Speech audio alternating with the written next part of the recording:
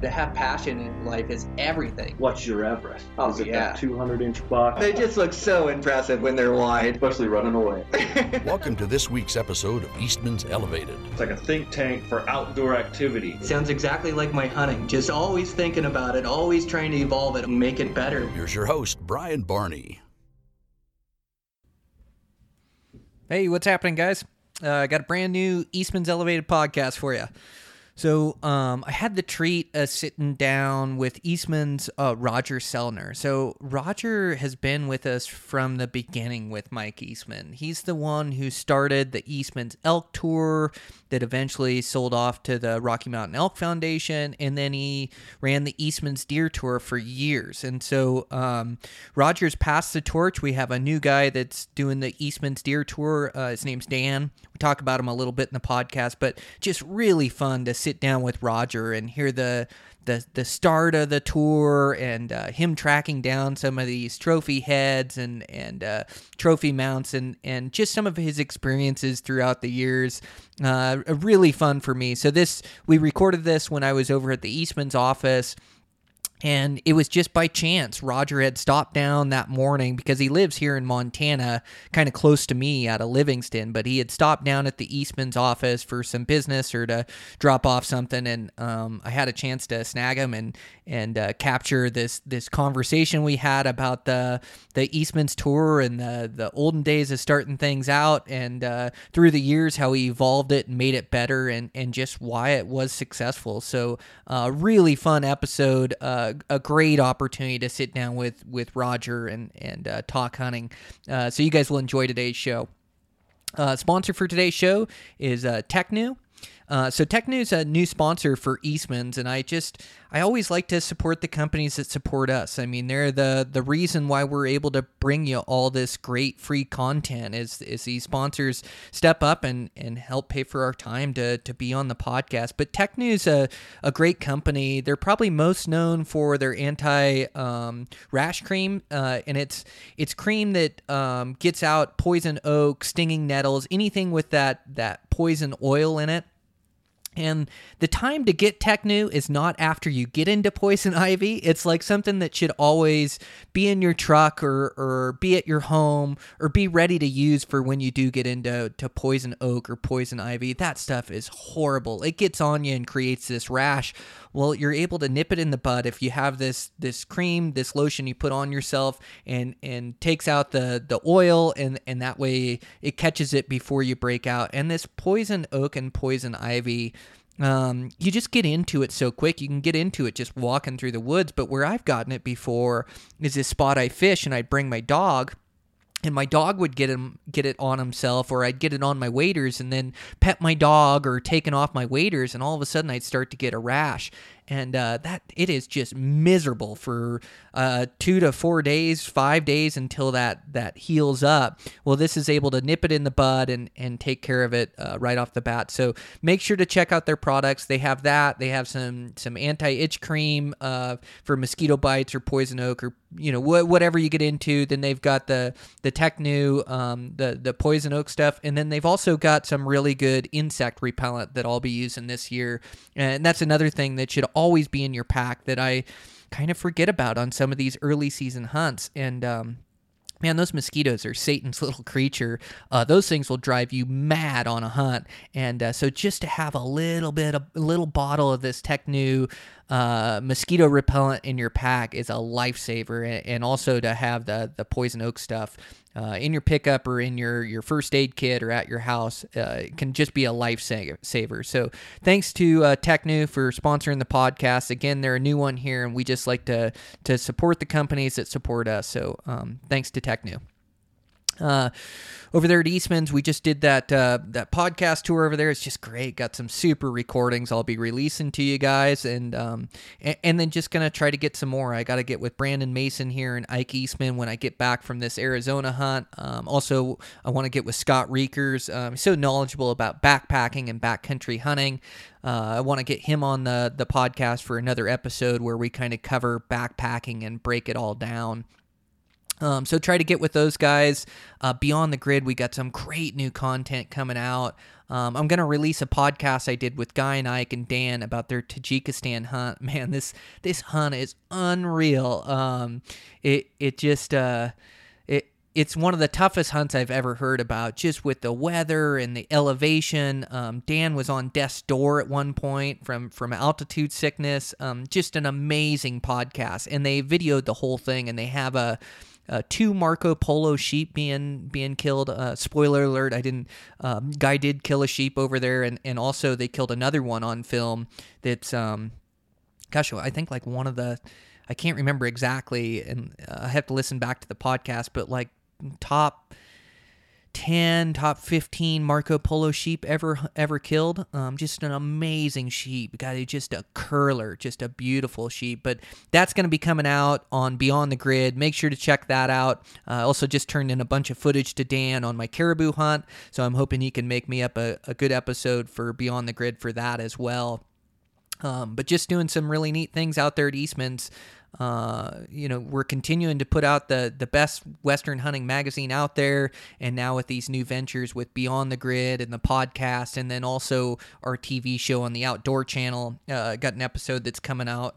It's going to be my Idaho deer hunt that's going to be on there, and I turned in a bunch of good footage, so I can't wait to see what they put together for that. But just a great company, and going to continually try to put out great content for you guys.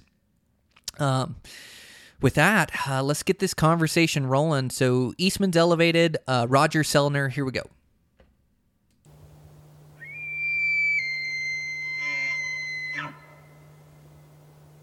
Okay, I'm over here at the Eastman's office. I got a chance to sit down with Roger Sellner, so this is great for me. I have so many questions to ask, but you're one of the original starters of the elk tour, and then the deer tour, the Eastman's tour that goes across the country to different shows and different sportsmen's warehouses and places to show off these trophy heads. Yep. Yep. It was kind of a funny thing. I backed into it. I took an early retirement. I was a locomotive engineer for the railroad. In 1984, they offered me a pension and buyout, and I had hunted Montana since the 70s. And talking to Dick Idle, who was a taxidermist from North Carolina, who had bought the hole and horn buck, famous whitetail, and a bunch of other big whitetails. Excuse me. And the deer tours were just starting back east, like the Minnesota Classic, all these things. It was just popping up these ideas, and they called Dick and said, "Dick, we want to pay you to bring the hole and horn and these whitetails to the show." And Dick had married, had 2 little children. He goes, "Raj, you want a part-time job?" I said, "What's that?" He goes, "Do the hunting shows. 2 or 3 months in the winter, you fish all summer, not all fall." I said, "Perfect retirement job." So I was out the door back in the 80s with North American Whitetail Magazine, and we started doing the hunting shows back east. So I traveled with the whitetails for 5 or 6 years until they sold them. And then the Elk Foundation was launching, so I got the idea of doing an elk tour because the interest is phenomenal. People are elk crazy. And so I wanted to tie it in with a magazine. So then I sent packages out to Outdoor Life, Field and Stream, Sports Afield, and all of a sudden, and I even went to the Elk Foundation. They went, "Nah, we don't think it's going to work." I said, "Trust me, it'll work." So then I was talking to Mike at Salt Lake at a show. And Mike says, "I need national exposure. I have my little newsletter. Him and Bertie are running the magazine, the little newsletter." So he thought, yeah. So he said, "What do you want?" I said, "Well, that's a lot of money." And he said, "Well, we need to put it together. We don't have enough sponsors, and the show fees are not going to make it work enough to make me a living and pay for all this." So Mike borrowed the money. I went to the bank, borrowed the money, got a black Dodge, black trailer, and we were out the door of the Eastman's World Record Elk Tour. I have the old photos here of the truck and trailer. It says Eastman's. That was it.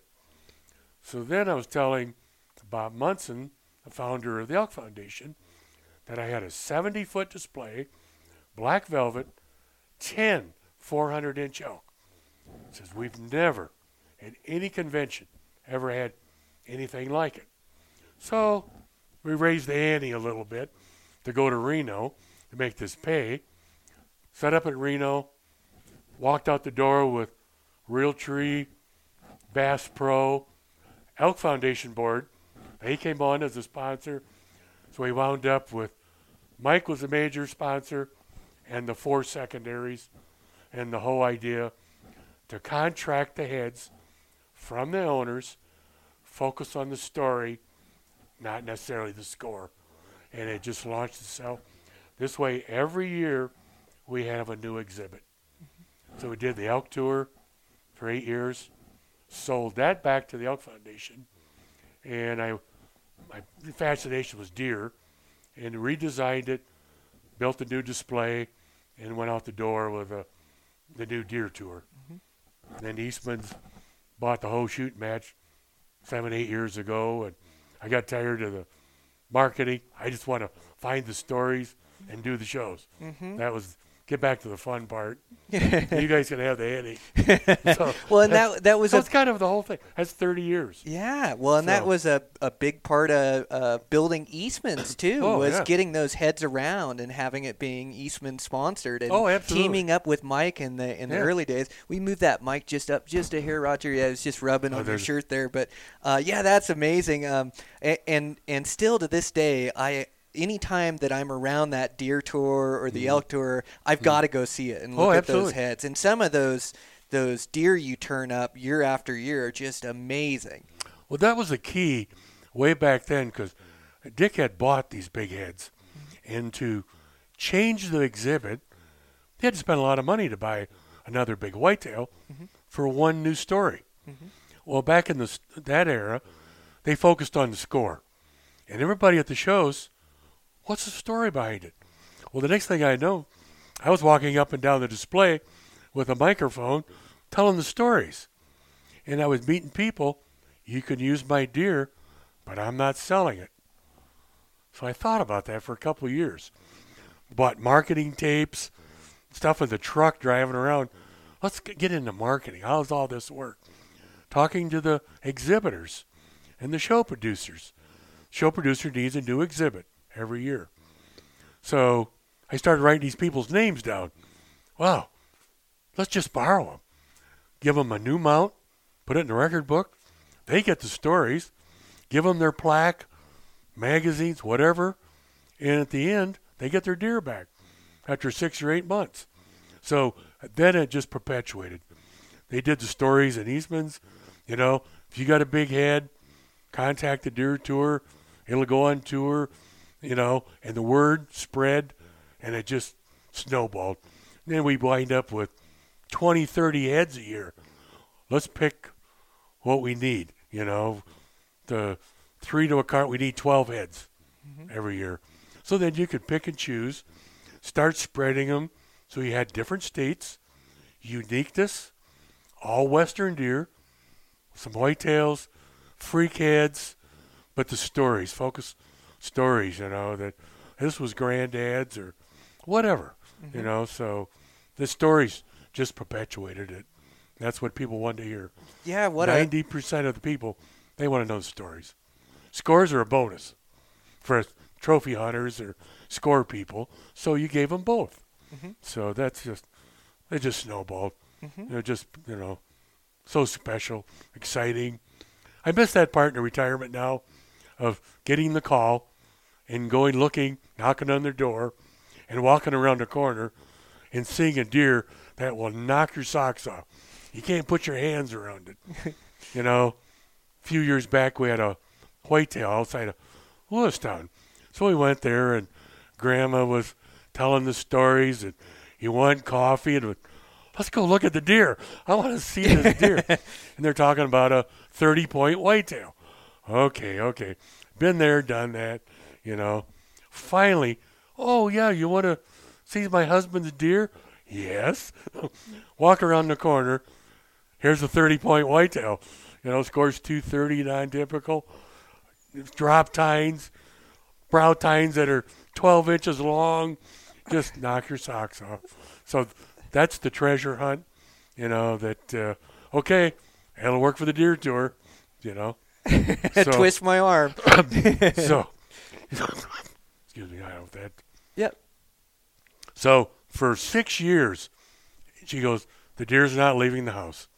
It's staying right here in the dining room.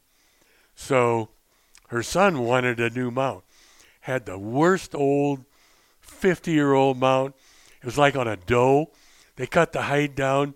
I mean, it had a 12-inch neck, So 6 years later, I get this phone call. It's Roger, I'm on my way home.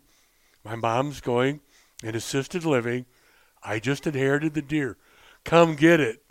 He wasn't even home. He's already calling me. 2 days later, I'm off to Lewistown. We're getting that deer right now. Got the contract, got the deer, and went on tour. Yeah, that's a long chase on that one.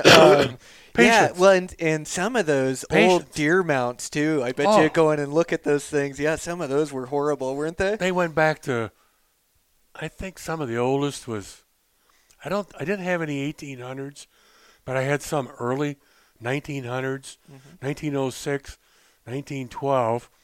Back then they used arsenic in the hides.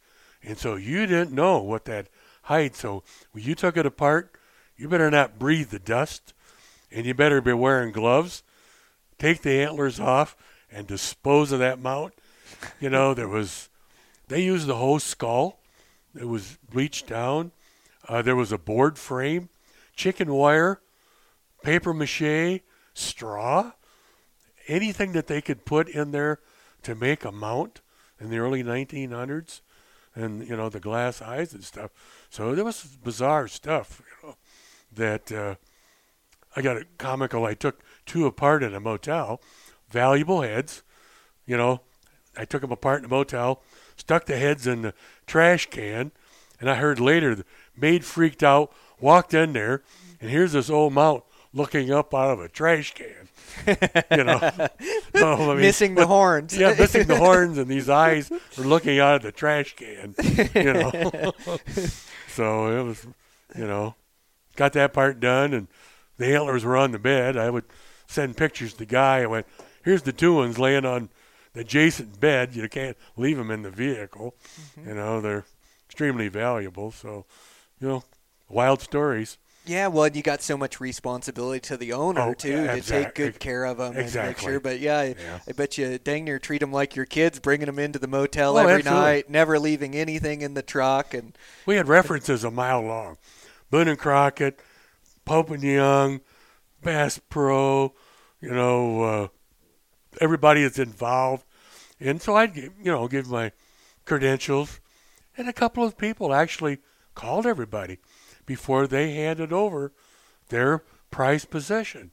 It's $250, $270, the non-typical mule deer. That's great, and so it was bizarre. I mean, it was just crazy. So well, it's got to be kind of tough to hand over your prized possession, because I know even my biggest mule deer in my house, understandable. I'd be calling your credentials as well. Exactly. And that's fine. Yeah. I mean, relationship for Bass Pro, I could go in their museum and pick a head out. I used Western whitetails. I had the Montana 1 and 2, Colorado, Idaho's for all the years, and we do a contract. I would leave, from Bass Pro to have it on the tour. I mean, because of the credentials, the reputation from all the years and stuff. And those whitetails back then, I mean, today, they're extremely valuable, the state records and stuff. But I was able to, use that part to bring the Western heads back out here for the tour, to have a Western whitetail. World record blacktail. Bass Pro owns that. It was a 9x9 out of Oregon. I think that was scored 208, non-typical. Oh, wow, for a blacktail. For a blacktail. That's crazy. 9x9. It's still the current world record, non-typical, and Bass Pro owned that. And we had the world record blacktail. So we'd put Sitkas, We had some Cow's whitetails, in there to show western deer and to help educate people that you had another subspecies that what you had out here. So you had whitetail, mule deer, had some great Sitka deer from Alaska, and a number of other Columbia blacktail that, were extremely high scoring. So the western shows, when we were in California, Sacramento, San Mateo at the time, Redding, all those shows. So that gave the interest to the subscribers, which has a high subscriber base of California for Eastman. So that's, keep that interest. And every year the tour changed. So the show producers, exhibitors, they showed up when we were setting up. What's new this year? In the front, wait till we're done and turn the lights on. And they're photographing the exhibitors. Oh, we're sending them home right now, taking pictures and stuff. The exhibitors. So they knew it was a new marketing exhibit every year. So anyway, great for the magazine. And so then the magazine, we featured one every issue of the magazine. The TV shows, you saw the new stuff every year. Guy said, well, let's see what Rogers found today. Boop, and a little blurb. Come to the shows. You're not going to get the rest of the story, And that is the fun part That's the of fun it too, part. is that Exactly. that story. And so as you'd research and find these heads, then you would get the story. And I'm sure absolutely. the more times you tell it, I'm sure the better it gets, or the more you remember the details. But yeah, how cool! And you guys evolved that throughout the years to just make it better and better every year. And now the Eastman's Deer Tour is world renowned. Yeah. I was interested in measuring in record books and went to the school library in 1956 and checked out the book on how to measure heads. Because I was reading Old Outdoor Life, Field and Streams. They're talking about Boone and Crockett.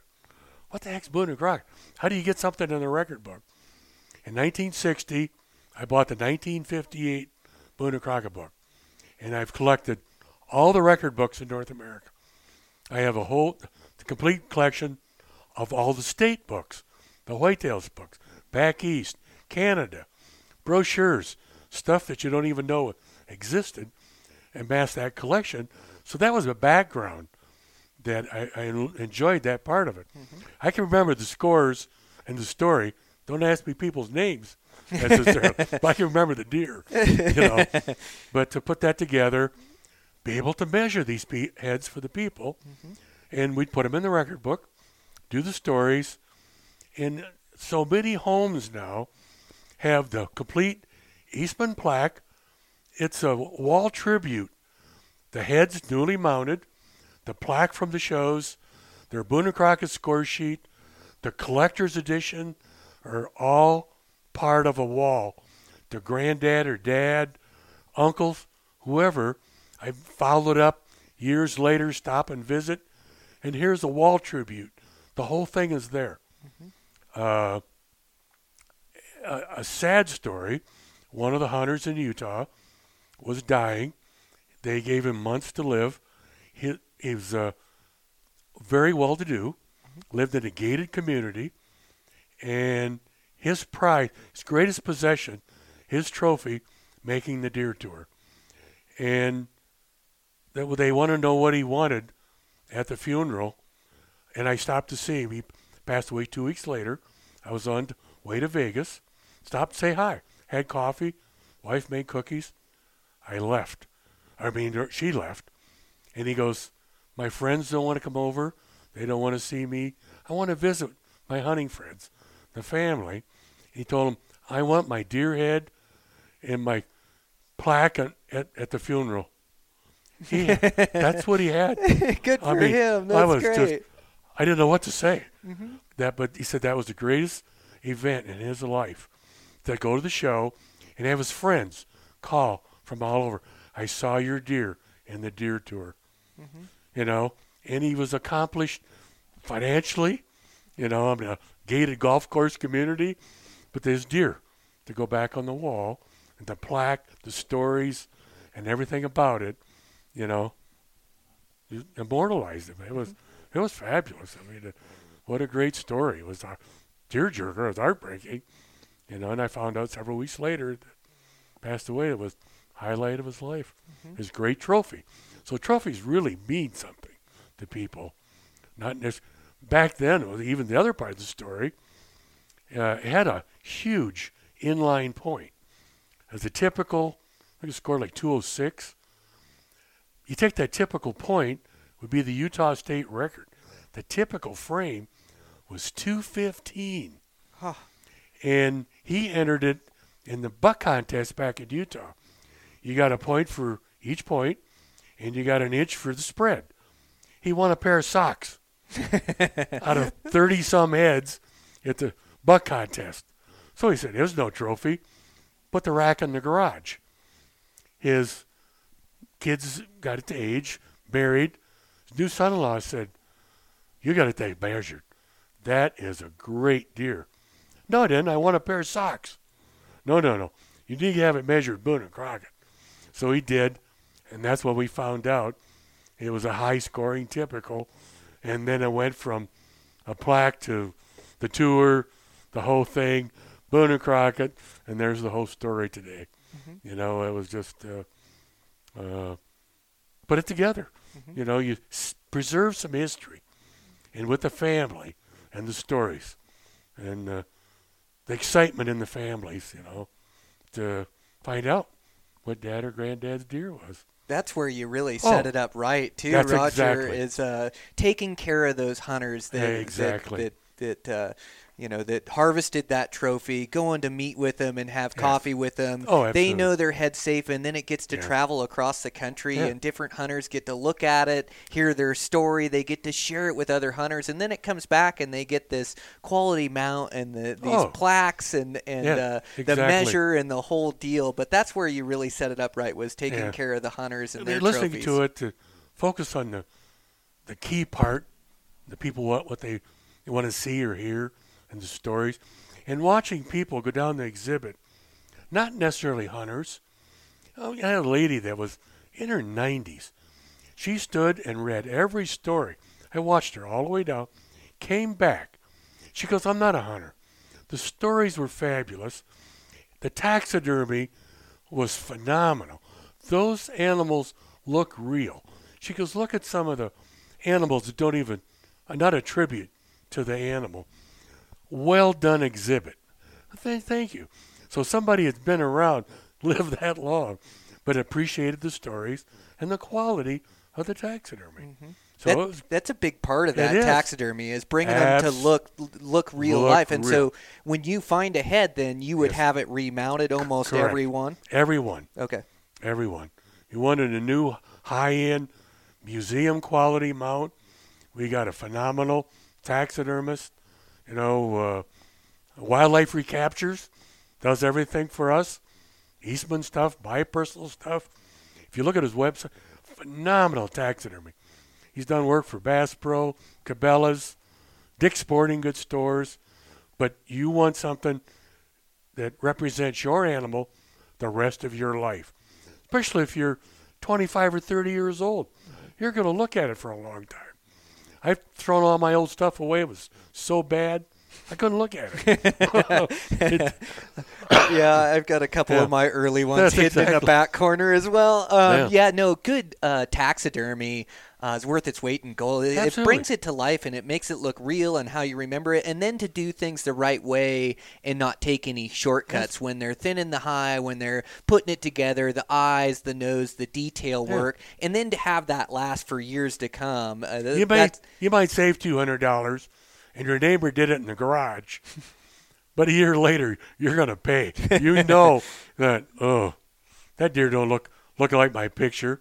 That's not my deer, or my antelope or whatever it may be. So you pay down the road.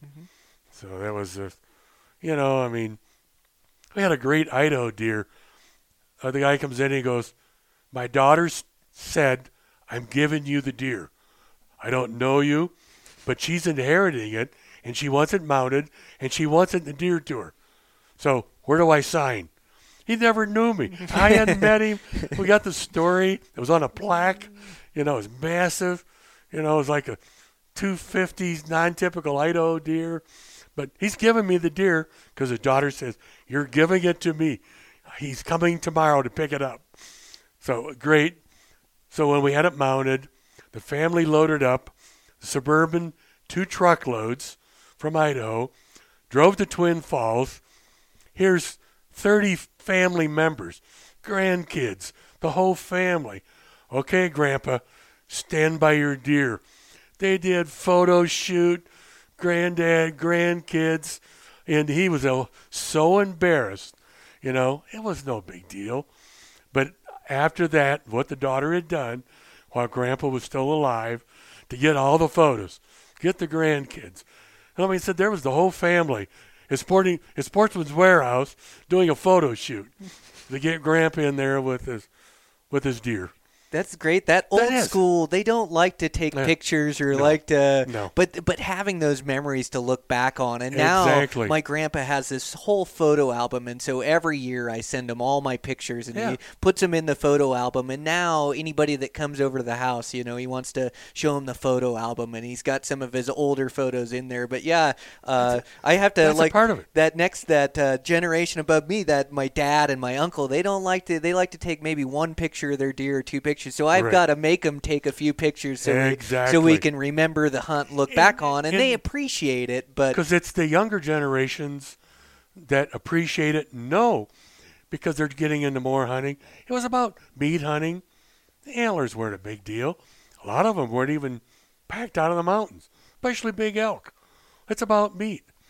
But to save that right now, or to get a picture of, like we said, of Granddad, you know, down the road here before he passes on, to complete that history and the family.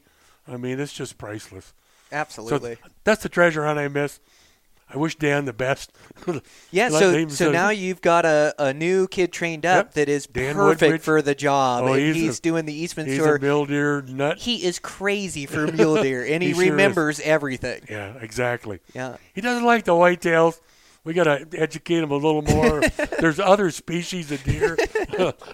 It's not just about mule deer. Yeah, there's no elk for him. There's no whitetail. He is a mule deer guy, isn't he? Exactly. But he's got a lot of passion for it. Yeah, you've sure absolutely. found the right guy for the job. He is good. Yeah. So you were able to get him trained up, and now he's running the Eastman's deer tour. Okay. Yeah. But that chase had to be fun, getting those leads on those deer.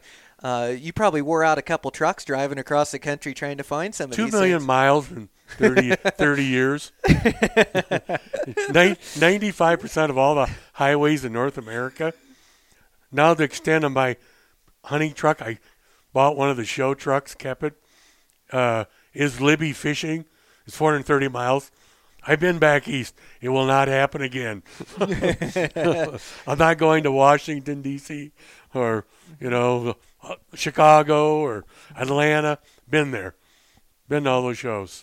So you would hear about these deer. I guess it was just being in the business long enough and having your ear to the ground and always listening for a hot new lead on a big deer. And then when you'd get one, you'd try to figure out who harvested it, touch bases with them, and then go down and meet them and earn their trust, and then try to get their deer on the tour. Especially, too, being the Boone and Crockett Measure. All the other Boone and Crockett Measures, a lot of them were dialed into this, and they'd see the mount, talk to the owner, didn't mean anything, and they went, there's a deer tour, Eastman's Deer Tour. If you're interested in a new mount or a story or putting in the record book, here, call Roger. So I had all these agents running around the country, all the shows, all the vendors. So the network was gigantic. Anybody saw a big head, they were telling me, there's one hangs here in Podunk Bar and Timbuktu, and I write my notes down, and okay, I got a day off. Drive around there and go down there. And another great big deer was in the deer tour, big typical. A hunter in Nevada was up there hunting mule deer, walked in to their family room. Here's this giant typical. Same thing. Had a non-typical kicker. 2 20s, typical frame. Oh, wow. Terrible mount. So gave me the lead. was in Salt Lake. I got a couple days off. I'll drive to Elko and go look at it.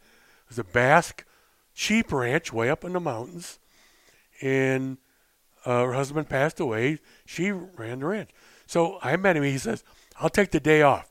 He lived in Reno. We met at Elko, drove up in the mountains, snow up to their butt, goes in there. Here's the crazy thing. The second or third issue of Eastman's Bowhunter, Grandma gets her elk. It's all framed on the wall. Here's her mounted elk. She had already been in Eastman's with her elk in the early issues of the Bowhunter. Grandma gets her elk. She goes, oh, I've been seeing the deer tour, and I'd love to have that. That mount is so bad. Out the door with that deer we went. And so that adds to her whole hunting history. She's a hunter, and it made Eastman's bow hunting issue. And here's the frame magazine, the pictures, her hunting pictures, and the whole thing. Grandma gets her elk. Mm-hmm. So that was a shoe-in. But that was an easy one to go out the door with. So new mount in the deer tour. Oh, then doing research and looking at deer heads. I mean, just photograph them in my mind. Boom. That Boone and Crockett came out with a new book called Mule Deer Retrospective. So I was going through the book, studying here's this deer, huge, 300-pound deer in a meat locker in Grand Junction, Colorado.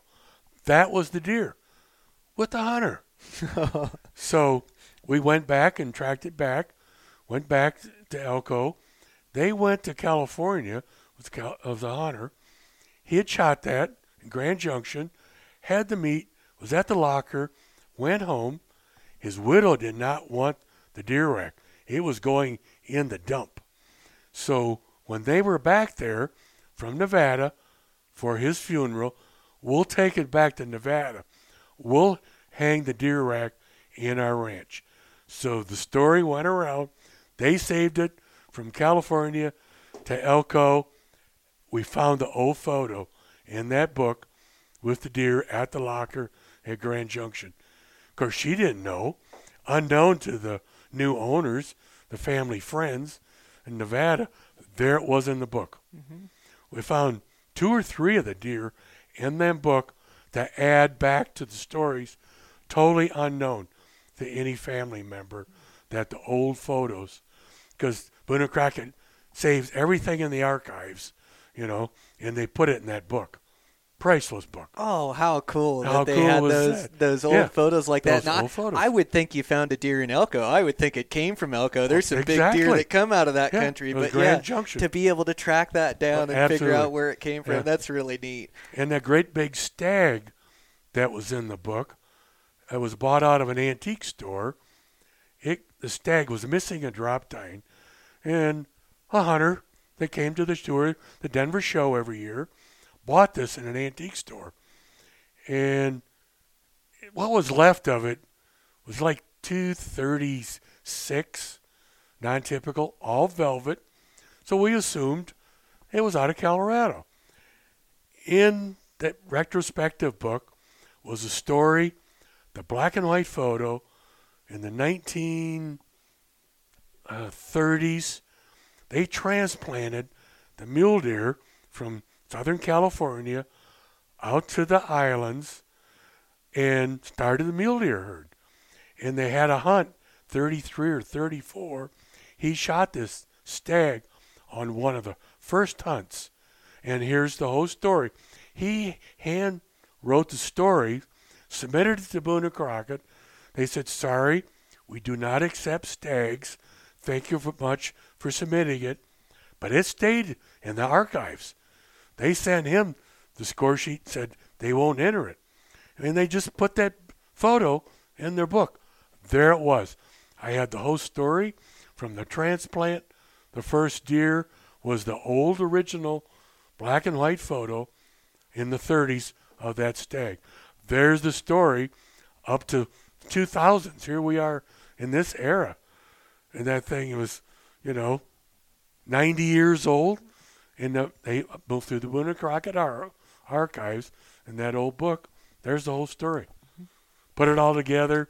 So the owner's got the photo, the stories are there, the old black and white, handwritten the whole story out, when How he submitted neat. it. That is priceless It to is. be able to find that It is. information and find the backstory on it and it's be able exactly. to tell the owners or tell the family and share those pictures. That is so cool, That was Roger. the priceless of putting those stories Yeah. together. Yeah, well, and I know the Eastmans are always bragging how you and Dan know deer so well. How you see one and Yeah. then you remember it. Oh, And God. we were in Idaho and Ketchum there, and we went and had breakfast in this little restaurant in there, and there was this giant muley buck in there. And so, guy says, "Watch this." He says he takes a picture of it and he sends it to Dan, and he says, "Hey, I found a deer for you." And Dan typed him back within 10 minutes and said, "Oh, it's this and this buck. He scores that. It's a reproduction. I knew it was in that restaurant." Like, he knows every deer across the country, but you get to know him so well, spending so many years tracking them down and finding the stories. And like you said, you knew it was a replica. You knew exactly what, how crazy it is. So, well, then Eastman's published the deer book for me years ago. I know there's still copies left. It's called Gone. No, it's called Great Deers Away. Then putting those stories in there. And we did an elk book way back, and that's totally gone. And put those stories, preserving history. I think I have both of those books. How priceless is that, to preserve the history? Oh, priceless, yeah. But now they're doing that collector's edition every year. Yep. You could put those together. You collect them. There's the stories. That's what makes the Hoe Tour, is the stories. It does. It's those bucks that we all dream about, Yeah. and they happen to us average guys. You just got to keep putting in your time and your research, and absolutely. but when it all comes together, it is a really special deal. And so to be able to share that story with you, and then you share it to everybody that sees that deer head, that is really neat. That's what hunting's all about. Yeah, it's some of the, even back with the elk tour, and just another crazy elk we couldn't prove positive, but it was on the cover of the elk book, and it was out of the Meeker Hotel, and I could date it from old photos from the Meeker Hotel. Was built in the late 1800s. Teddy Roosevelt stayed there. He would go on his lion hunts, and I think in that era they were trading lodging for antlers. Late 1800s, early 1900s, because the value was not in the antlers. So the Meeker Hotel was assembling all these great mule deer. They had like 5 elk that are over 425, sheds up to 450. All just bizarre. Cracked skulls, some of them can't be entered. One has 10 drop tines. Oh my gosh. And those heads I used in the elk tour, the same scenario for 8 years, remounted them, and all those old photos, going to the museum in Meeker, word of mouth, trying to put these histories together. Well, this big typical has a third brow. It's 427. And at the time, Boone and Crockett accepted, as long as it was matching, it was a typical 7x7, that go in the record book. Well, they have since now, the first 4 points, the G4, anything abnormal is a non-typical. So those extra third brows today are non-typical points. They don't add. Well, then going back into that, I could date it from around 1900 to 1920. We couldn't come up with any more information on that head. I have the old black and white photo of that head in the Meeker Hotel. So I was invited to the Cedar Ridge Rod and Gun Club, put together a big, had the display. I did elk. We had the deer several times for a fundraiser for their gun club. Their sole fundraiser. They tied it in with their Apple Festival in October. So I was invited over to their house, big dinner, bunch of members, big food spread. So he introduces me to his grandmother. She's in her 90s. We're sitting there, chit-chatting. She goes, "Oh, my husband worked on the government highway." That was the one that went up through Meeker in the early 1900s. And he had an elk license. He stayed and hunted. He shot a great big typical elk and gave it to the Meeker Hotel. That was the only typical in that time frame. We have no photos. She's just sharing the story. I'm going, now that's pretty good odds. That was the typical elk he gave to the hotel. That was the only one that fit the time frame, the mounted head, or what was in the hotel in that era. Who knows? It probably is, right? Probably is. What great detective work to track that down. But she's just telling me a story over dinner, and she's in her 90s. She didn't know what I was doing. She didn't mean anything to her about the tour they had, so there was no reason to not disbelieve her. You know, it was about meat. You know, gave the antlers to the hotel, and it fit that window and that time frame. What a small world. Who knows? To be talking to you and connect the dots. Yeah. You know, I walked out there so scratching my head on it. I don't believe she just told me that story. It pinched me. Yeah, is this real? Yeah. I mean, to hear that story so many years later about her grandfather. I mean, it was just, and again, back how small our hunting world is, and listening to hunters and family. You know, yeah. Crazy. It was, you know, hard to believe. There it is. And all those heads are still in the Meeker Hotel. It's a tourist attraction. You walk in there, it is something. It is, isn't it? It is something. Yes, I've looked at it as well. Just some giant bulls in there. The bulls, the deer. Yeah. One of the big non-typical, 295. Oh. Measured it. 395, right? Or 295, mule deer. Oh, gotcha, okay. Double drop tines, no story, no history. We featured it in Eastman's. I did a story back when I was running around doing these heads. 2 years later, I pull in there with Eastman's truck. This guy comes in and he goes, "Yeah, some friends told me that story you did in Eastman's a couple years ago, that's my dad's deer. You want to see the picture? The field photo?" I went, "Are you kidding me? I'll go home and get it." He comes back, you know, Harry Jordan. There's the deer. So we had another story. And it went the deer tour. And we found the hunter. And the story, the pieces all went together. You know? That is so neat, It was Roger. Tracking down those stories and horns go. and trying to connect all the dots to put that together for the deer tour. That's just amazing. Many follow-up people or relatives told me who it was, and then we put the rest of the dots together, the complete story, and in some cases, photos. But anyway, we had stories, you know, that went on. A more recent one in Idaho, and it was such a great deer. I wanted to use it in tour. Priceless deer. I said, little paragraph. We're working on the story. Not a real old head, you know, but the deer is gorgeous. So, very first show, I think we did one of the Idaho shows, one of Sportsman's Warehouse. Woman says, "He's my neighbor." She calls him on a cell phone. "Your deer is in the tour." I said, "What?" Well, they owned a sporting goods store, a grocery store. He hung it in there. He needed the money, family issues, sold it, didn't know where the deer went, and it wound up in the tour. So I got the whole story, backtrack. He came to the show. Well, there was a new owner. So he got the mount, pictures of it, which all this he lost.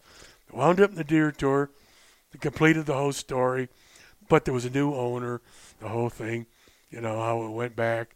You know, he needed money at the time, and it moved on, but we backtrack, and he wound up finding out where his deer went, what it scored, and a picture of his new mount. So at least he had that part for his memory. Oh, that's huge. The very, very first, right there, Sportsman's Warehouse, and boom, it was out the door, and went and contacted him, and he was down there, and a heartbeat, and we put it all together. Next week, we had a new plaque. There's the story. There's how it went. The whole hunt, everything was there. How neat. Find out your deer's in the deer Yeah, tour, in the and you deer just got to tour. head down to go see it. Go see it. Get your picture taken. with it. Exactly. Yeah. Well, and to some people, they didn't have much value back then. It was just a buck, and they were hunting for meat, and they sold it because they needed the money for something. But then as it changes hands, I think they remember it and remember that deer and go, gosh, I wish I wouldn't have got rid of that. And then to be able to run into it again and get photos with it, that's really neat. But, and the priceless part was to be able to get an old photo, to piece it together. Yeah. The old field photos. They just didn't have cameras back then. And to have a real old photo, wow, that was something. And that went on more times than you could really say over the years. So that was just priceless, just priceless. And it's continuing today. The whitetails back east have been saturated. I don't think there's a hidden head in a basement that is not unknown. But right now, today, western deer, I'll guarantee you, there are barns and there are sheds. I know where they are. They won't let me in there. But through connections, finally from a family member or an heir, we're going to inherit that. It will come out. There are great big deer right today. I know some outside of Livingston. There's a barn full of antlers that till down the road, it comes out, and there's some big deer in there that we're going to find another one. So yet today, throughout the West, there are still hidden deer that we're piecing together today. They're there. It'll continue. There'll be new stories and new heads, because it's just coming down now. The younger family members want to find out about dad or granddad's deer that they just inherited. Yeah, how neat. Yeah, Dr. Corbett there at Casper, is a big deer. He called me at the shows. He said, I can't get out of the house. I see the deer tour, Sportsman's Warehouse. If you'd like to stop up at the house and see my deer. I went, okay. Dead tired. I load the deer Sunday night, drive the truck and trailer up in a residential. Where do I park this big trailer? Knock on the door, walk in there, and here's this giant 280s, non-typical mule deer, drop tines, hanging on the wall. Okay, I'm refreshed. Let's hear the story, And he shot it outside of Cody for meat in 1942. Wow. Yeah. Huh. 1942. That's got to be what drives you to keep looking and keep searching, is knowing that those deer are out there. He wrote a 3-page detailed story when he was, I think, 12 years old, or 12 or 14, when you could hunt in Wyoming. I can't remember what it was. In 1942, and he said, I shot it with a mini ball. I said, what's a mini ball? It was a 410 with a slug. Oh, you're kidding. No. He took a handful of slugs and some birdshot. His dad set up the tent. He goes, go shoot dinner. I'm going to shoot some squirrels and rabbits for us to eat in our tent camp in 1942. And this big buck was laying there right off the trail, was watching me. I break open the 410, put a slug in. I shoot the deer. It humps up. It was shot. It's bleeding. Goes off. I kept tracking, following. And the deer stayed ahead of me. Wasn't, a good shot. Getting dark. What do? Okay, I'm going to wait here till daylight. I'm going to start tracking. Had a couple squirrels, a rabbit, sits down underneath the tree. scrapes a spot, builds a campfire. How many kids today would be not afraid of the dark, but was going to camp there, eat a squirrel or a rabbit, and wait till the next day to go get his deer? He heard some shooting down the mountain. His father fired a shot. He fired a shot back. And so his father comes up. He tells him the story. Okay, let's put the fire out. We know where it is. Let's go back to camp. We'll eat your rabbit, have dinner. I'll come tomorrow. We'll go look for your deer. Father, next day, up there, they find the deer. And he called me, it was a surgeon from Dr. Corbin from Casper, Wyoming. Mm-hmm. It's in the deer tour. And what another cool one. What another cool story. Yeah, just a different day and age, a different exactly. time. Yeah, they built them tough back then, didn't they? Yeah, for a kid that age is going to sleep in the woods, in the mountains, it's not going to happen. Not with this 410. No doubt. Yeah, that is so neat. Those stories behind the deer and the old photos, like you say. Yeah. And I know in my family, my grandpa from sitting around at hunting camp telling stories, and he's got, I grew up in Washington is where I went to school, and so he's got stories of big blacktails and a couple mounts on the walls, and we'll remember those stories forever, and those photos we have and those mounts of his. So to be able to preserve that and what you did for those people over the years and teaming up with Eastman, that was so great. We could get recent trophies through the magazine that if you want your deer in the deer tour, you get a free mount if you want to share it with the people. And a lot of new hunters have it. Yes, I killed a great trophy mule deer. Why not share it with the people? I get my deer back. I get a nice $800,000 museum mount, and everybody in the western states got to see it. It was on TV, was in Eastman's. I get my deer back. Mm-hmm. That's priceless. How special can that be? That is special. And they're still killing giant deer they every sure year. Are. Yeah. And we get some of them.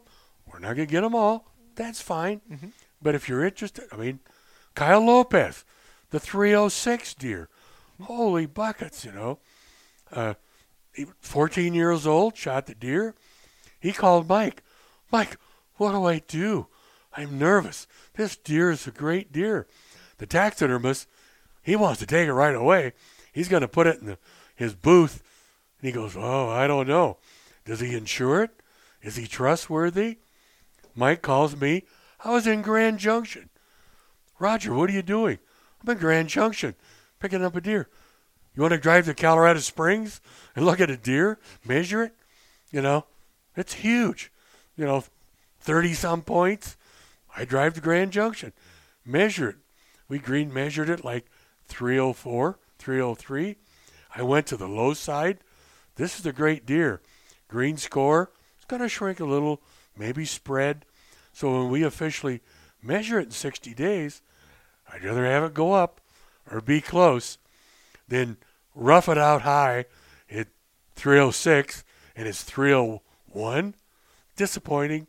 So when you green score stuff, be a little conservative. So there we go. It was in the tour. It's on the cover of the deer book. Mm-hmm. So there you go. You got some new ones. It was an unbelievable deer, wasn't it? Oh, yep.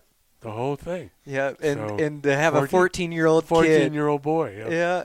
And it's still, that hasn't been broken since he shot. It's number 11 in the world, non-typical. Mm-hmm. So, there you go. You get some new ones and some old ones and piece it together. There's the stories. You want history. You want new stuff. You want different states, different subspecies. That makes the interest. That's the whole tour. Mm-hmm. That's why it's such a leader in exhibits. There's been copycats around the country. Some other collectors in Colorado. 2 other ones tried to put a deer tour together. Bought a bunch of heads. They're just heads. Mm-hmm. Just a number.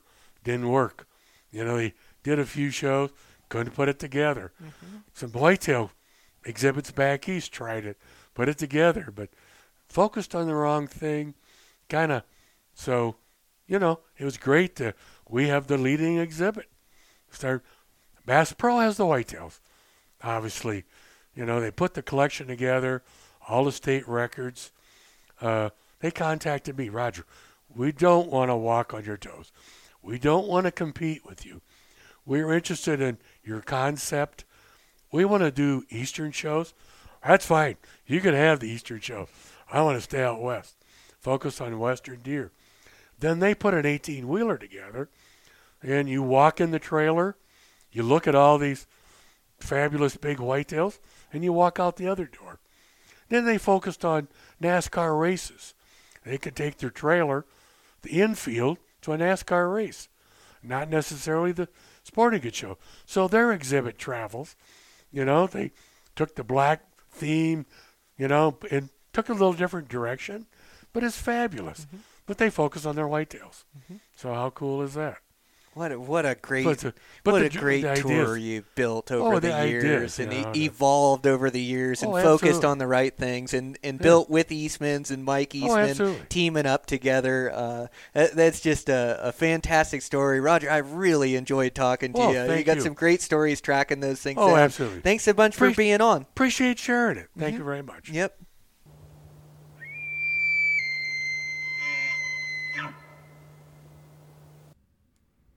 All right, guys, that's a wrap.